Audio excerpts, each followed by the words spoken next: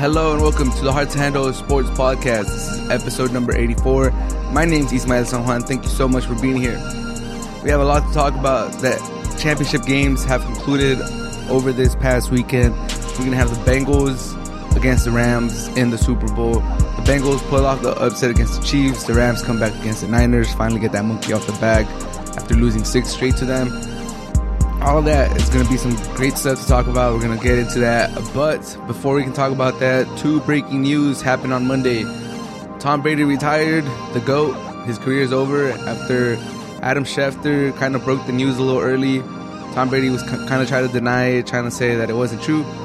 He's retiring. He's done after, 22 years in the NFL. The GOAT is retiring.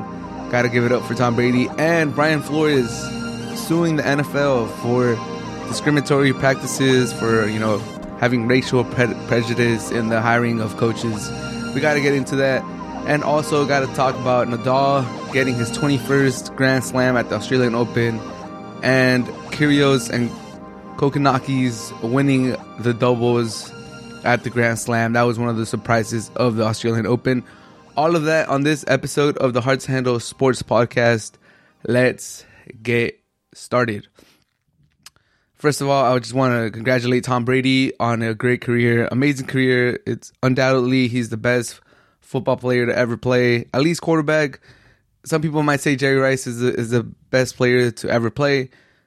You could have that debate, but undoubtedly Tom Brady is the best quarterback of all time. In my opinion, he's the best player of all time. And what a career, man. Honestly, I thought this man was never going to retire.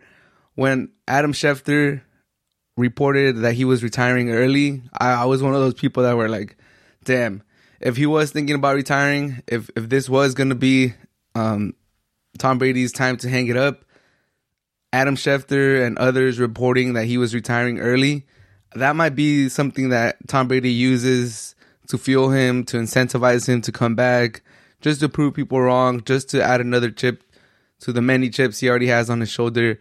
And I was like, okay, I could definitely see, like, if he was already gonna retire, like, I could see him coming back just in spite, just because he didn't get to announce his retirement the way he wanted to. So I was kind of hopeful to see Tom Brady, especially because the NFC quarterbacks aren't that great right now. Most of them are in the AFC, so to have Tom Brady add a little parity, add a little, excitement to the NFC, it would help. A lot of people were saying he was going to stay with the Buccaneers or he was going to go with the 49ers. Both of those, in my opinion, sounded like a great idea. I would have welcomed both of them. But he did announce on Instagram, I think it was like a 6-page slide that said that was it. He was calling it a day. And I did think it was funny that he thanked everyone from the Buccaneers. He thanked a lot of people, but there was no mention of Bill Belichick. There was no mention of the Patriots. And that rubbed a lot of people the wrong way. They were saying, like, how could you have 20 years with the Patriots and not mention them in your retirement, whatever you want to call it. It wasn't a speech because he didn't talk in your retirement post. But I think he's still a little salty. It makes sense. He's still a little salty that they didn't keep him, that they didn't give him the contract he wanted, that they didn't provide the weapons that he wanted. But, it is what it is. He did give him a nice message once he left them. So I think they'll be all right. And then afterwards, he did quote some of the Patriots stuff and said, thank you for the good times, or something along those lines. So I think everything's cool. A lot of people were calling him weak for being spiteful and for, not being the bigger man. But honestly, I had no problem with it. And if I do say so, I think this Tom Brady that we got to see with the Buccaneers, this Tom Brady that, is being a little spiteful towards the Patriots, I think that's helped me come around to becoming I wouldn't say a Tom Brady fan, but, someone that actually, like, super respects him and appreciates what he did. I myself was probably a little spiteful towards Tom Brady, as I would imagine a lot of AFC teams, a lot of fans of AFC teams would be towards Tom Brady, with the dominance, with the stranglehold, with the gatekeeping that he had of Super Bowl appearances in the AFC. Like, basically, if you wanted to go to the Super Bowl in the AFC, you had to meet Tom Brady in the somewhere along the road in the playoffs, or in the AFC Championship game. You knew that the Patriots and Tom Brady were going to be there, and most of the time Tom Brady won. Most of the time the Patriots were representing the AFC in the Super Bowl.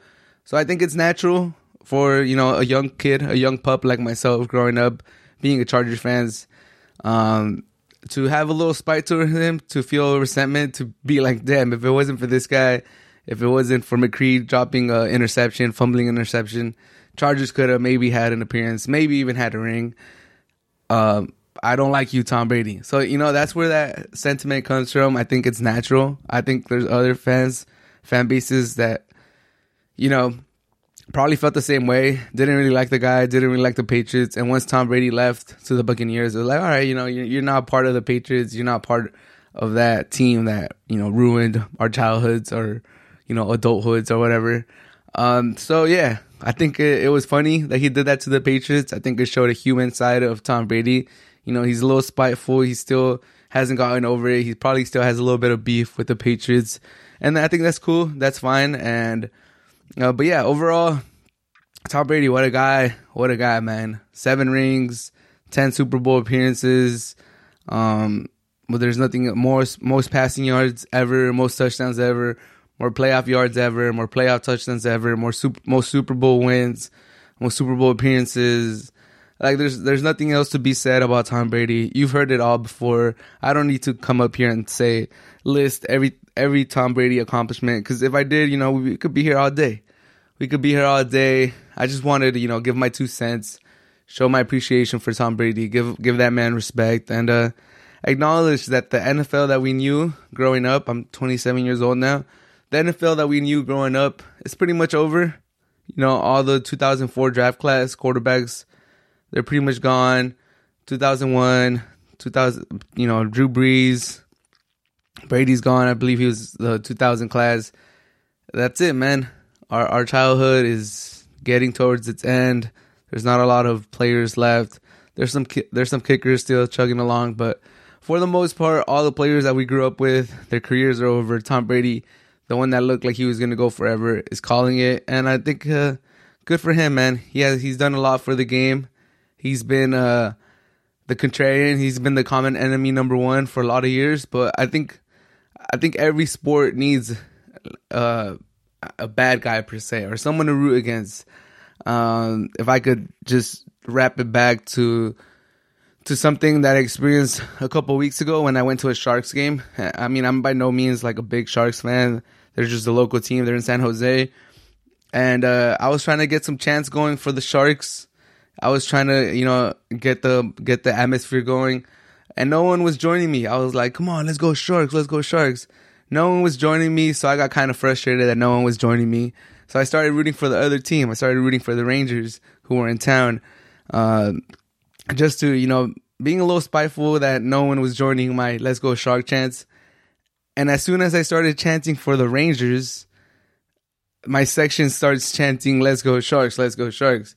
And I was just dumbfounded. I was like, why couldn't you guys join me when I was doing the Let's Go Sharks chant? Like, it could have been so much better if we're all just doing the Let's Go Sharks chants. But then I realized that, sometimes you need a contrarian. Sometimes you need an opposition to really get you going and to really, fully embrace supporting your team. That's I was like, whoa. And I think Tom Brady played that role to perfection his whole career. He was great, and you felt like you rooted more for your team when you were playing against the Patriots and Tom Brady. So, just something I wanted to say. Tom Brady, you're the GOAT, man. I hope you enjoy retirement. And if you want to pull a Favre and come back, I think, you were an MVP finalist this year. You led the league in touchdowns and yards, I believe. So if anyone could do it, you could do it. I'm pretty sure you could play another 2-3 years still. You've taken great care of your body. That TB12 is amazing. But I've rambled for enough time. Tom Brady, I just hope you enjoy your retirement, and I appreciate and respect the great career you had in the NFL. Brian Flores is suing the NFL. He filed a lawsuit on Monday saying that, the NFL doesn't treat everyone fairly, doesn't practice fair hiring processes, and it was a bombshell. It caught everyone by attention. Tom Brady had just announced his retirement. Everyone was talking about Tom Brady. Everyone was talking about, damn, that's it. Adam Schefter was right. He was retiring. People were talking about, he didn't mention the Patriots. There was a lot of commotion going on with Tom Brady, and then Brian Flores and his lawyers dropped this bombshell, and it was just like, wow, that's insane. Like, this is really happening. And I mean, we all kind of, I don't think no one was shocked. No one was shocked by the accusations. Like, we could pretty much see it. It's in broad daylight, like how many white head coaches there is. The fact that there's like 75-80% black players, but there's only one black coach currently hired in the NFL. That's not by chance. That's not just a coincidence. That doesn't just happen out of nothing. That's definitely premeditated. That's definitely, white owners wanting to hire people that look like them, people that, think like them, people that they believe, share the same values as them. There's some prejudice definitely going there. But for Brian Flores to actually, take the initiative to get lawyers, file a lawsuit, risk his career, I think that's what caught everyone by surprise. It was like, it's basically like David versus Goliath. The NFL being like a multi-billion-dollar company with the best lawyers, best defense, best attorneys, best everything, It seems like an impossible task to go up against the NFL. Just one coach. Hopefully more coaches help on. There's been some coaches that have already talked. I don't know if they've helped the case or made it worse. But Brian Flores, he risked his career. He even acknowledged himself when he let out a statement. He basically said that he knows that by doing this, he's probably risking his career that he loves and he's worked his whole life for. But something needs to be done, or else nothing's gonna change. And he's right, man. He's right. Like, we've seen it time and time again how white head coaches get numerous opportunities. They could stink it up. They could suck. And they'll get a second chance. They'll get another year. They'll get, multiple years to prove that they could turn it around. Whereas the black coach, the minority coach, they just, one season and you're done. We saw it with the Texans this year. I think most people were actually surprised that the Texans were that competitive, that they actually, didn't always look like just mediocrity on the football field. And their coach still got fired, man. Still got fired. Wasn't given a second opportunity. I think David Cooley, he waited his whole career. He waited his whole life for this opportunity. And, I don't think, honestly, from my personal opinion, I don't think he put out like a terrible display on the field with everything that happened with Watson and all the commotion with the Texans to be 4-13. People were raving about the Lions, how they fought for Campbell and how they had some close games. And I believe they finished like 2 wins and 1 tie and like 14 losses. David Cooley did better with the Texans, and I would argue that the Texans had a worse situation. So, there's just discrepancies that we've all seen in the NFL. It's nothing new. I think what people and myself were shocked with was that someone like really just said, you know what, fuck it. I don't care if I get blackballed like Colin Kaepernick did. I don't care if, I barely got my first head coaching opportunity 3 years ago. I gotta expose. I gotta speak out. I gotta be the name that we'll remember. So hopefully for Brian Flores, it goes well. It goes good. But if I'm being honest, I just think it's going to be hard. Like I said, the NFL is a $1 billion company. I do think some change will happen out of this, but I just don't know if he's going to win the lawsuit. Nevertheless, it doesn't change the fact that he put this to the forefront and everyone's talking about it. And these hiring practices are going to be even more scrutinized as we go forward. The Rooney Rule, which is laughable, is going to, it might, do away with it. They might, enhance it. They might actually, force some teams to actually show some representation and hire some black head coaches. I don't know. Something has to change. I don't know if he's going to necessarily win the lawsuit. I fear that he is going to get blackballed and he's never going to have another head coaching job in the NFL. He might have to go to the college ranks and, duke it out right there. But respect, I tip my hat for Brian Flores and I wish him well. And it's just crazy that, I had to come to this. Bill Belichick, I think this all started, or like the trigger, the thing that set it off was Bill Belichick texting him, thinking that he was Brian Daboll instead of Brian Flores, and congratulating him for getting the Giants job. And Flores, I think initially he kind of took it well. He was like, oh, thank you, Bill Belichick, for the good wishes or whatever. And then the more Bill Belichick texted, the more, Brian Flores was like, all right, this was not talking about me.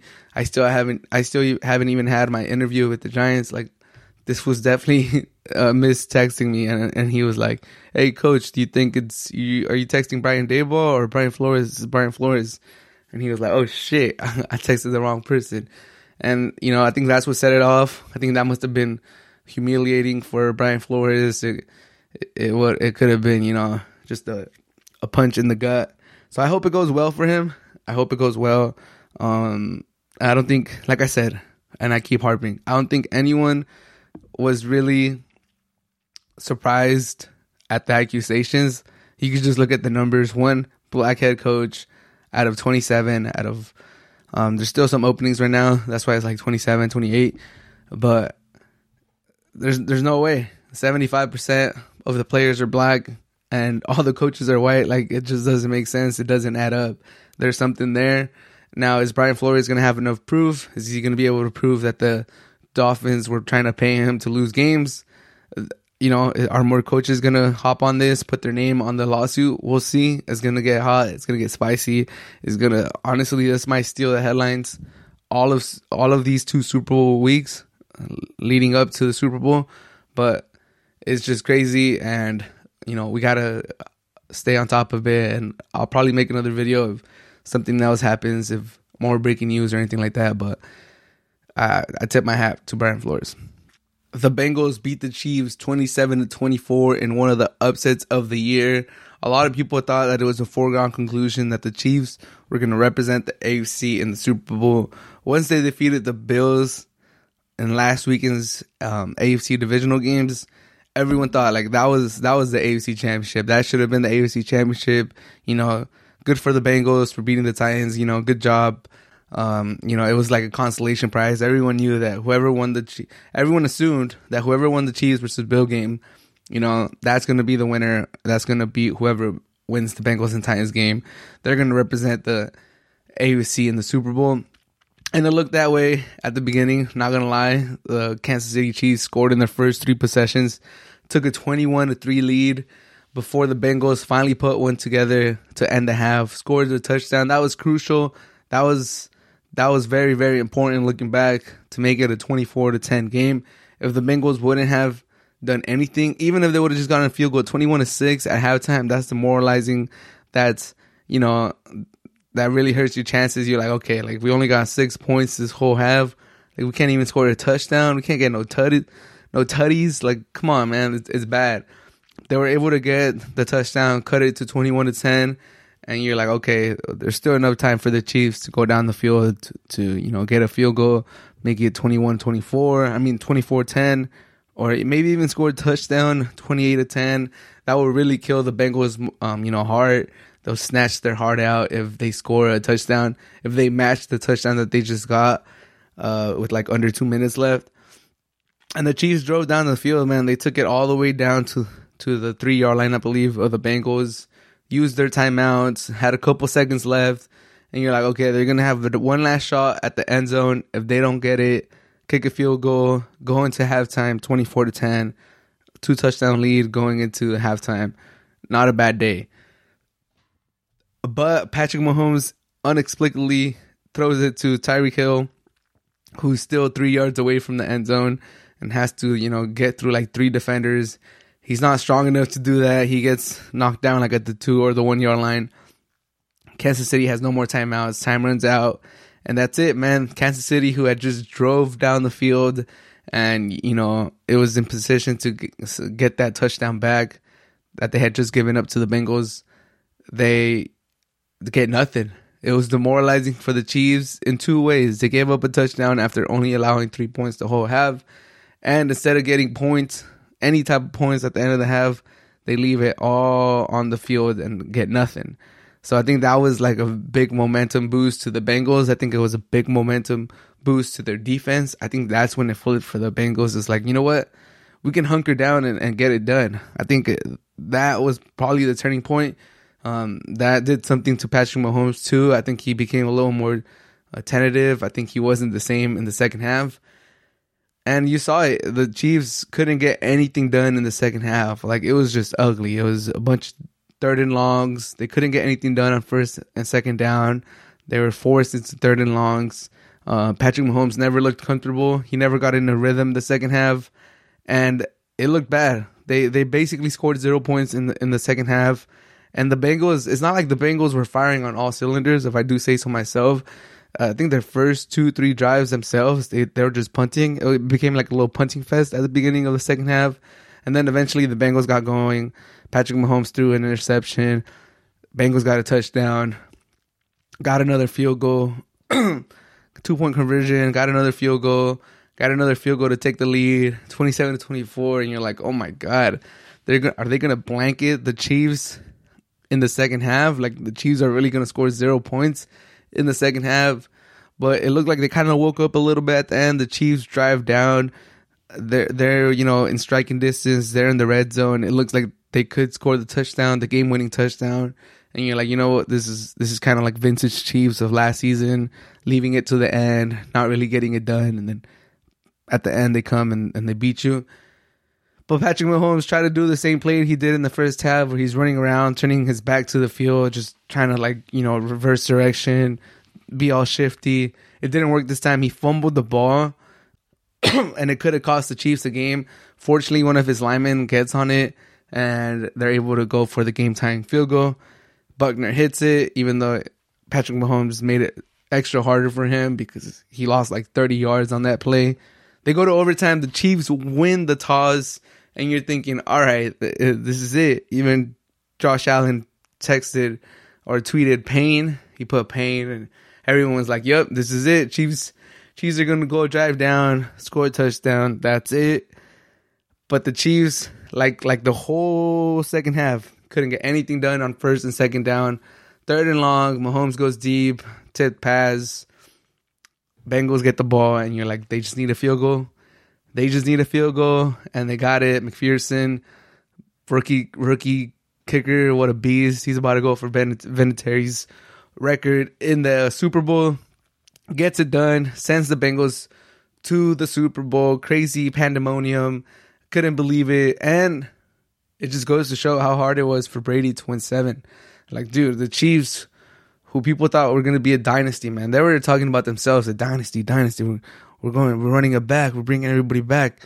Man, Kelsey is like 32, 33 now. Tyreek Hill, he's getting up there in age too. And he, as soon as he loses a step, he might not be the same wide receiver, elite wide receiver, but he does rely a lot on his speed.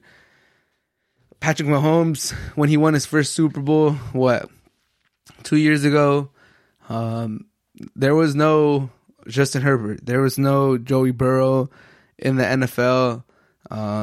A lot of these quarterbacks, they were still not the quarterbacks that they are right now.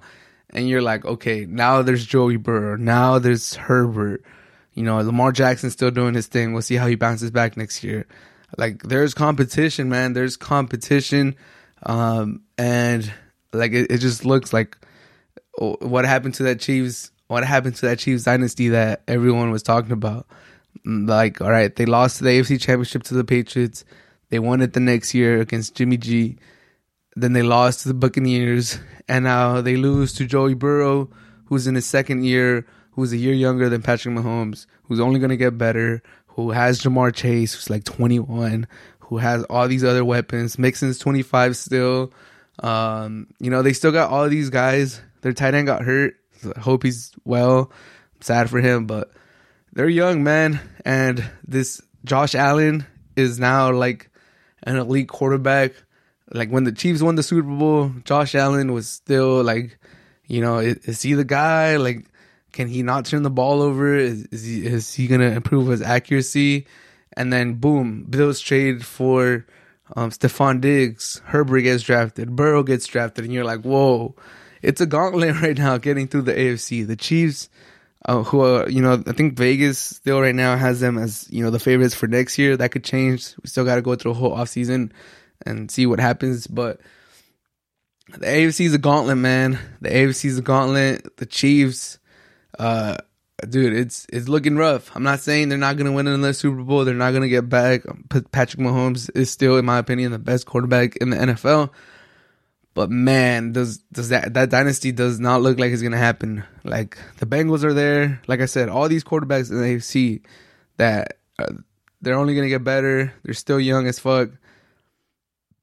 We'll see if the Jaguars could ever do anything with Lawrence.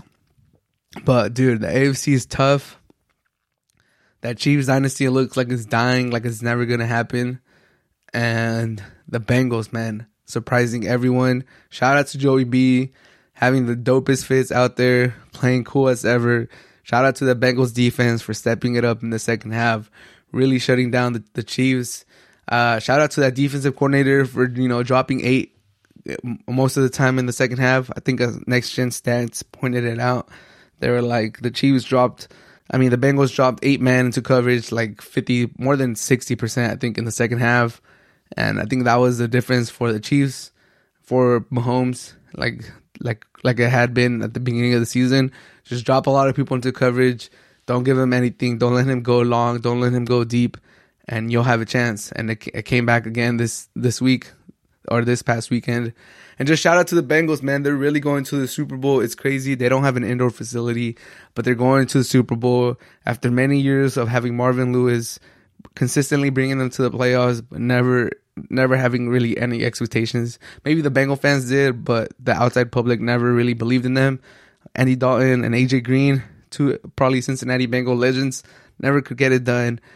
But now not only do they get their first playoff win in like 50 plus years or whatever it was, and then they get another one, and now they got another one. They're in the Super Bowl. They could really win this whole thing. Cinderella story. Congratulations to the Bengals. And, bounce back year next year for the Chiefs. We'll see if they're able to do it.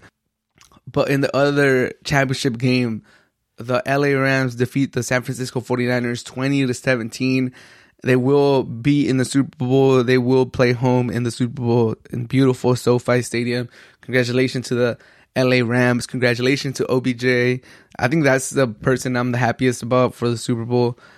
He had a lot of slack from Brown fans, from the media, from Baker Mayfield stands.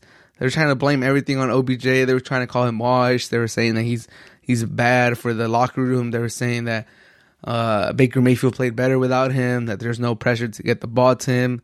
And in my opinion, I always knew that Baker Mayfield was just mediocre. He wasn't the guy. He wasn't, he's not the man.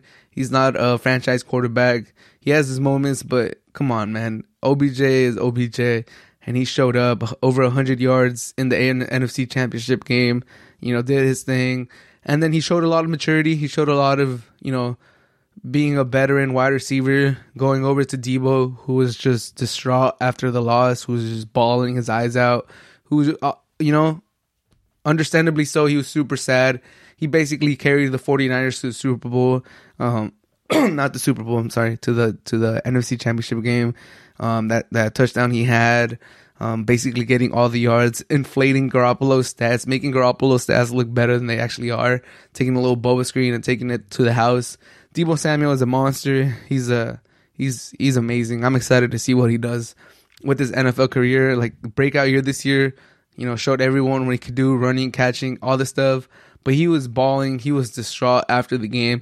OBJ goes over and, pats him on the back, gives him some kind words, lets him know it's going to be okay. I think that showed a lot of leadership. It showed the type of player that OBJ has matured into. So I'm very happy for OBJ. Happy for Stafford. He got out from the Lions. Now he's in the Super Bowl. And it was another good game. 49ers looked like they had it, 17-7 to start the fourth quarter. The Rams weren't really getting anything, and they couldn't run the ball. The 49ers were just choking everything up in the middle. The Rams could never establish the run. And then, Stafford did his thing. He should have thrown an interception. Tart, he had it. He dropped it. That's probably the turning point in the game. And And you got to take your chances, or else you're not going to go to the Super Bowl. 49ers had the Super Bowl in their hands, had the interception. That was literally the ticket to the Super Bowl. That was the ticket to the Super Bowl, and he dropped it. And unfortunate for him, he went to social media and expressed his feelings and how sorry he was to Niner Nation. But man, at the end of the day, I think it came down to Jimmy Garoppolo not being able to score anything in the fourth quarter. He scored a touchdown on that pass. I'll give him credit. The touchdown to Debo, that was all Debo. Gotta give Debo the credit for taking a little boba screen and taking it to the house. The touchdown to Kittle, that was a good throw. Kittle ran a good route. He was pretty open, but it was still a nicely placed ball. I gotta give Jimmy credit for that. But in the fourth quarter, when they needed just like a field goal would have wrapped the game up. They would have put him out of reach. He couldn't get anything done. Obviously, it's not Jimmy G's fault that the defense didn't get that interception. That would have been game over.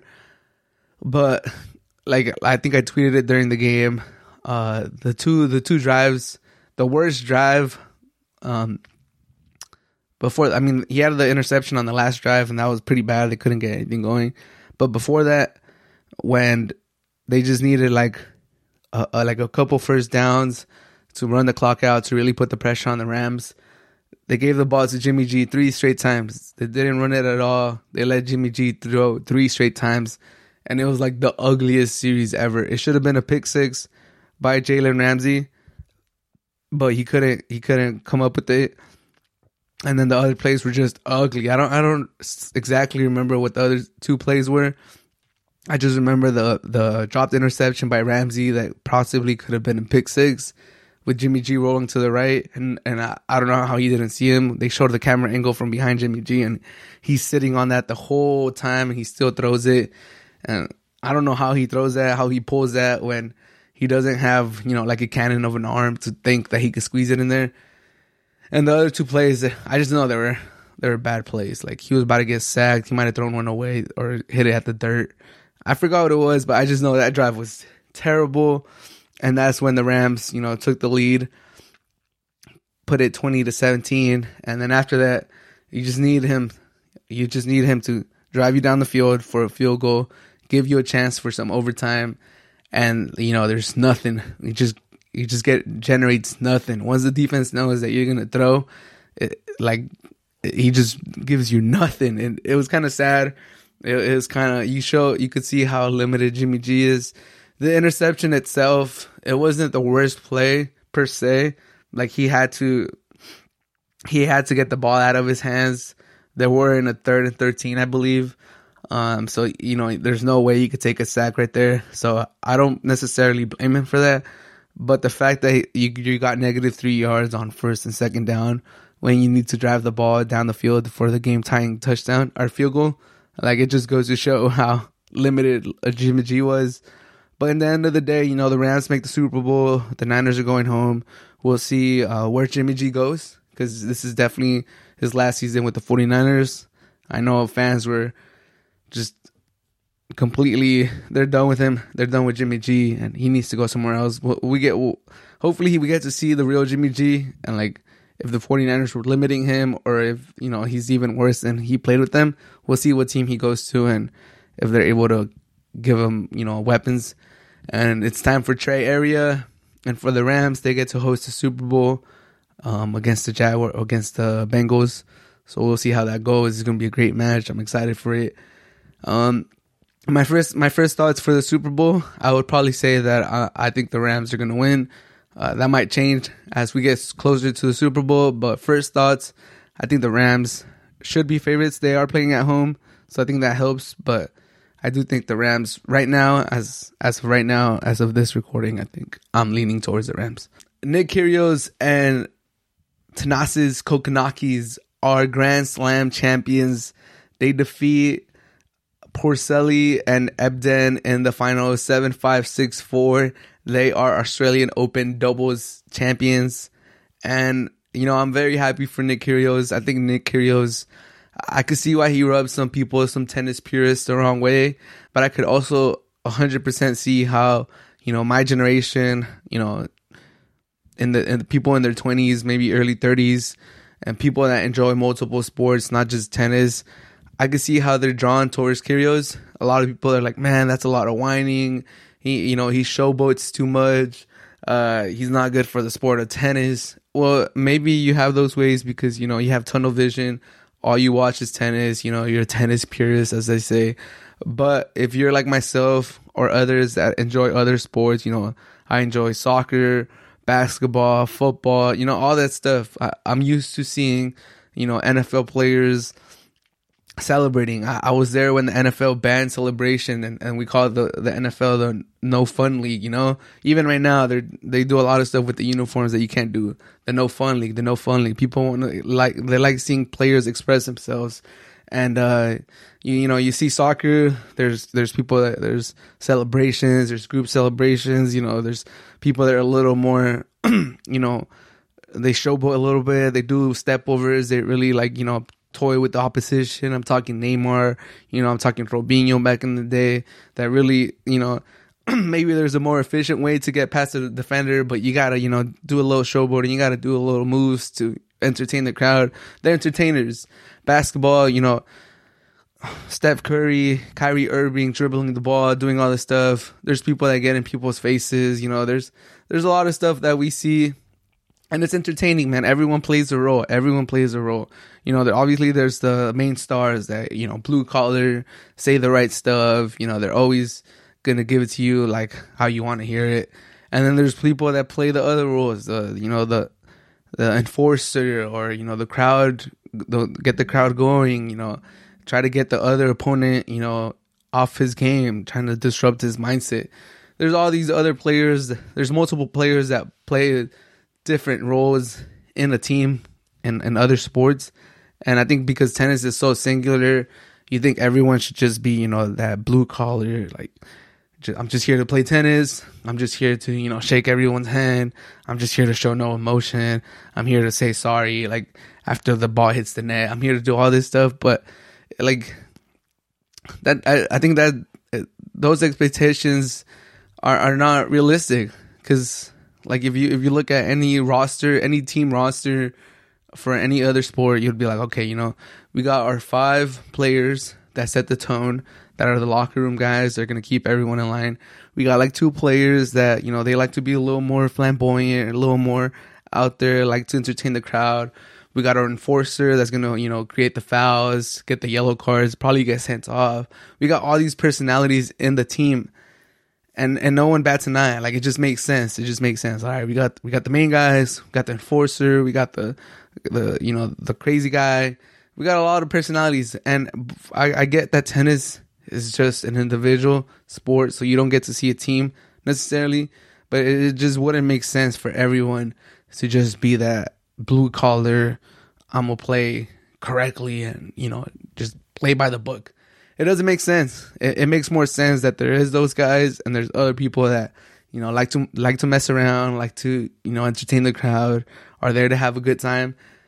And I think that's Nick Kyrgios. And we just got to accept the fact that he's chosen that role and he plays that role perfectly. And there's others that have come before him that have played a similar role and they've done a great job too. I'm looking at Gael Monfils. He likes to do fun stuff. He likes to entertain the crowd. He likes he likes to do the twirls. I've seen, him do the finishes, some of the finishes that Nick Kyrgios does. So I just had to get that out there because, there's a lot of people that just keep posting on every Nick Kyrgios video, on every post, oh, he's an embarrassment for the sport. He's doing this. I mean, man, I think that's just an outdated way of thinking.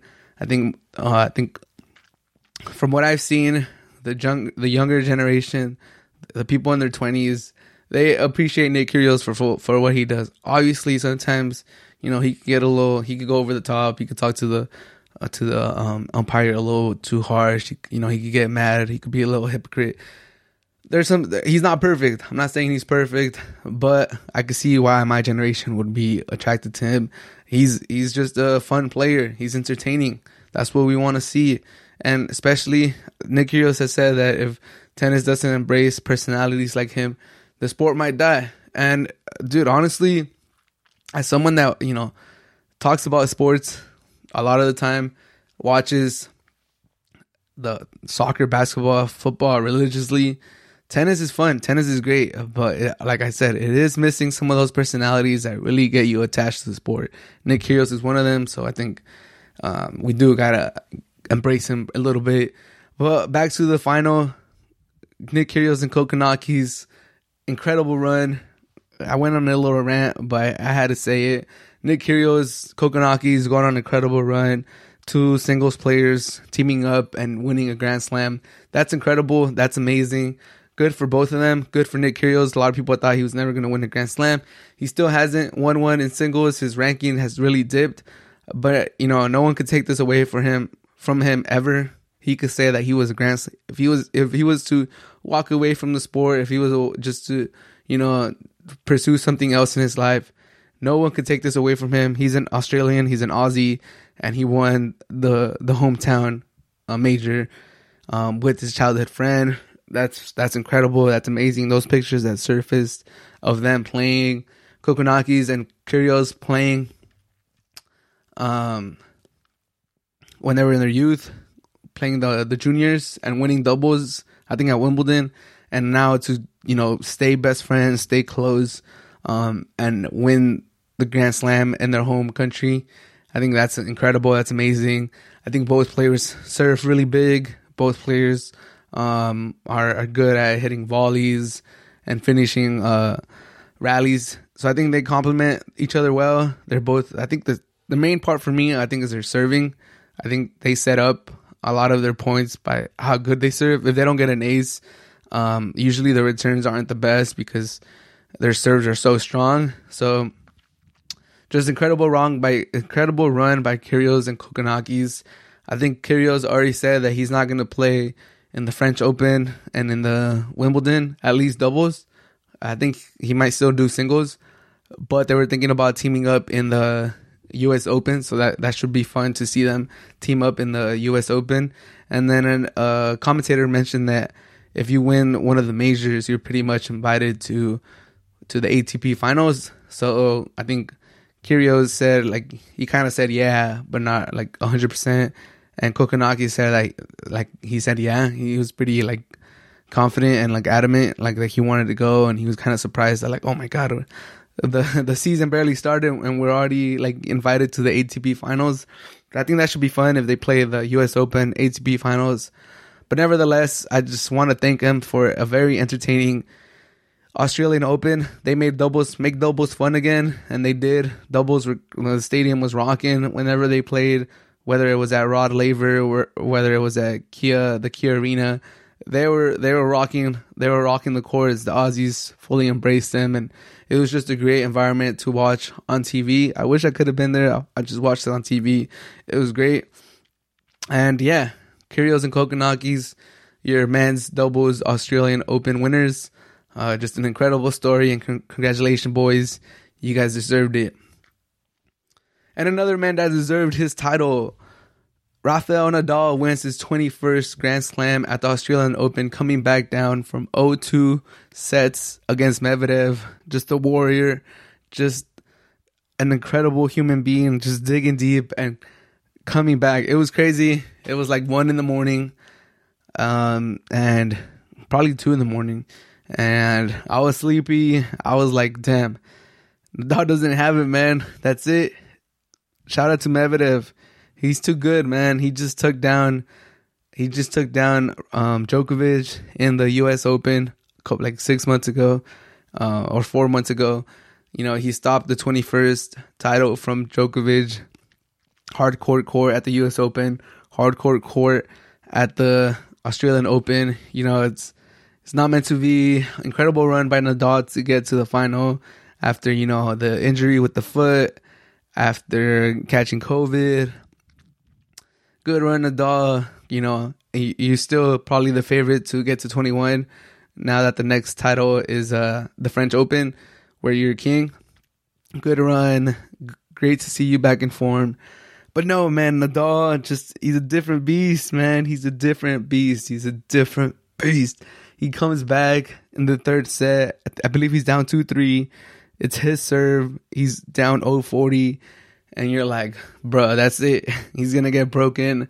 And that's it. This is done. He's going to lose in straight sets. But the man finds something deep down, saves three break points, which essentially were match points. Like, he loses any of those break points, they're match points, man. He's done. That's it. Medvedev champion in 3 sets, straight sets. That's it. He saves all 3 of those break points, holds, gets a break himself, wins the 3rd set, wins the 4th set, and then in the 5th set, it's a tight contest. He has a chance to serve it out. He doesn't serve it out. And then he breaks Medvedev right back, and he has another chance to serve it out, and this time he gets it done.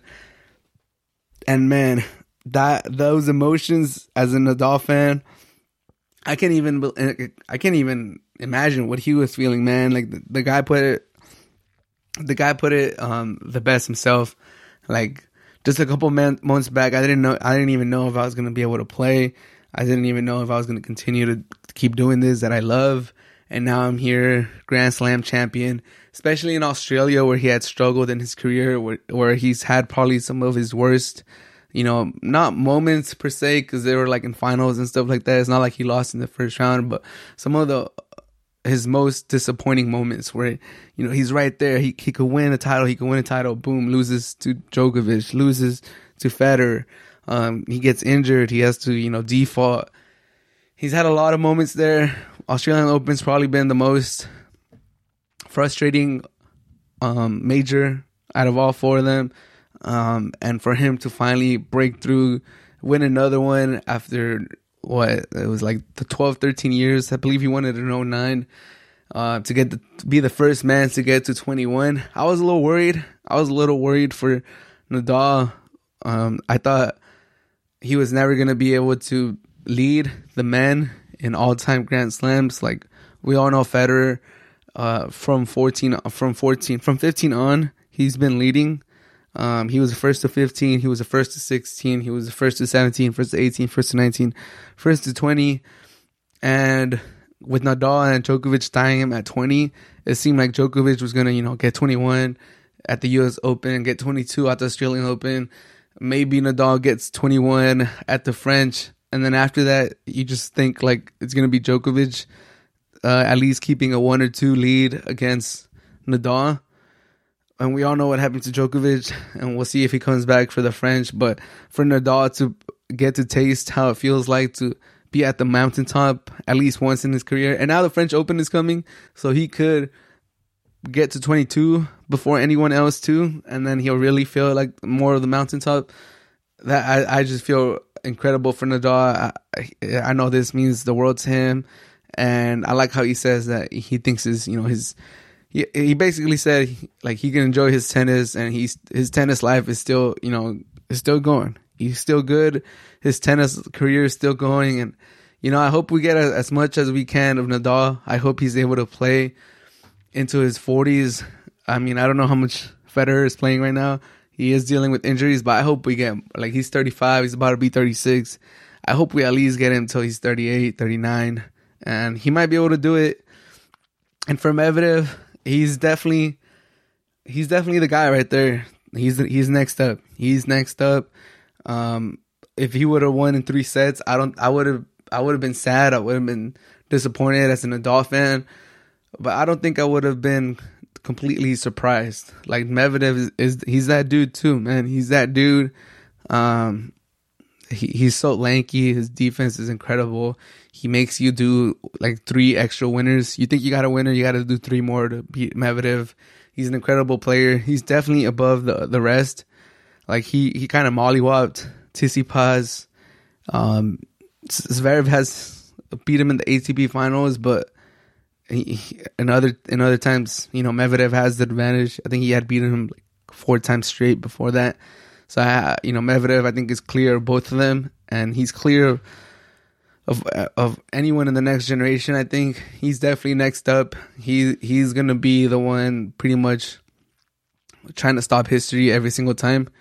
If it's not the big three or whatever's left of the big three, it's gonna be Medvedev, probably the one that is gonna be there trying to stop Nadal and Djokovic. And whenever Federer comes back from winning more Grand Slams, he said it himself, like, y'all rivalry's not over yet. Like, y'all still here. And yep, they're still here, man. They're still here. It gives me hope for Federer to come back, because like I said, it did feel like Djokovic was going to run away with it. It did. A lot of people from watching, sometimes I watch highlights of matches I already watched, just to, obviously because I'm a guy, we always watch highlights of games we watched, but also to read comments and just to get a feel of how some people are thinking. And for the most part, after every Djokovic win, or when he was winning Grand Slams last year, it's just a big one. It's a big one. It's a big one. It's not a big three. It's a big one. It's not a big three. It's a big one. It's just Djokovic. Nadal hasn't won in so long. Federer is hurt. It's a big one. It's a big one. Hey, Nadal just won another one. It's at least a big two, man. It's at least a big two, and I'm hoping that Federer is able to come back and make it a big three again for one last swan song. It'll be fun. But congratulations to Nadal for winning his 21st Grand Slam. I know it meant the world to him with all the trials and tribulations he's gone through in the last year. And he stands alone at the mountaintop right now. Nadal was the first to 21, and he leads the men's in all-time Grand Slams. Congratulations to Rafael Nadal. And that should do it for this episode of the Hard to Handle Sports Podcast, episode 84. If you made it to the end, thank you so much. Have a great rest of your day. Out.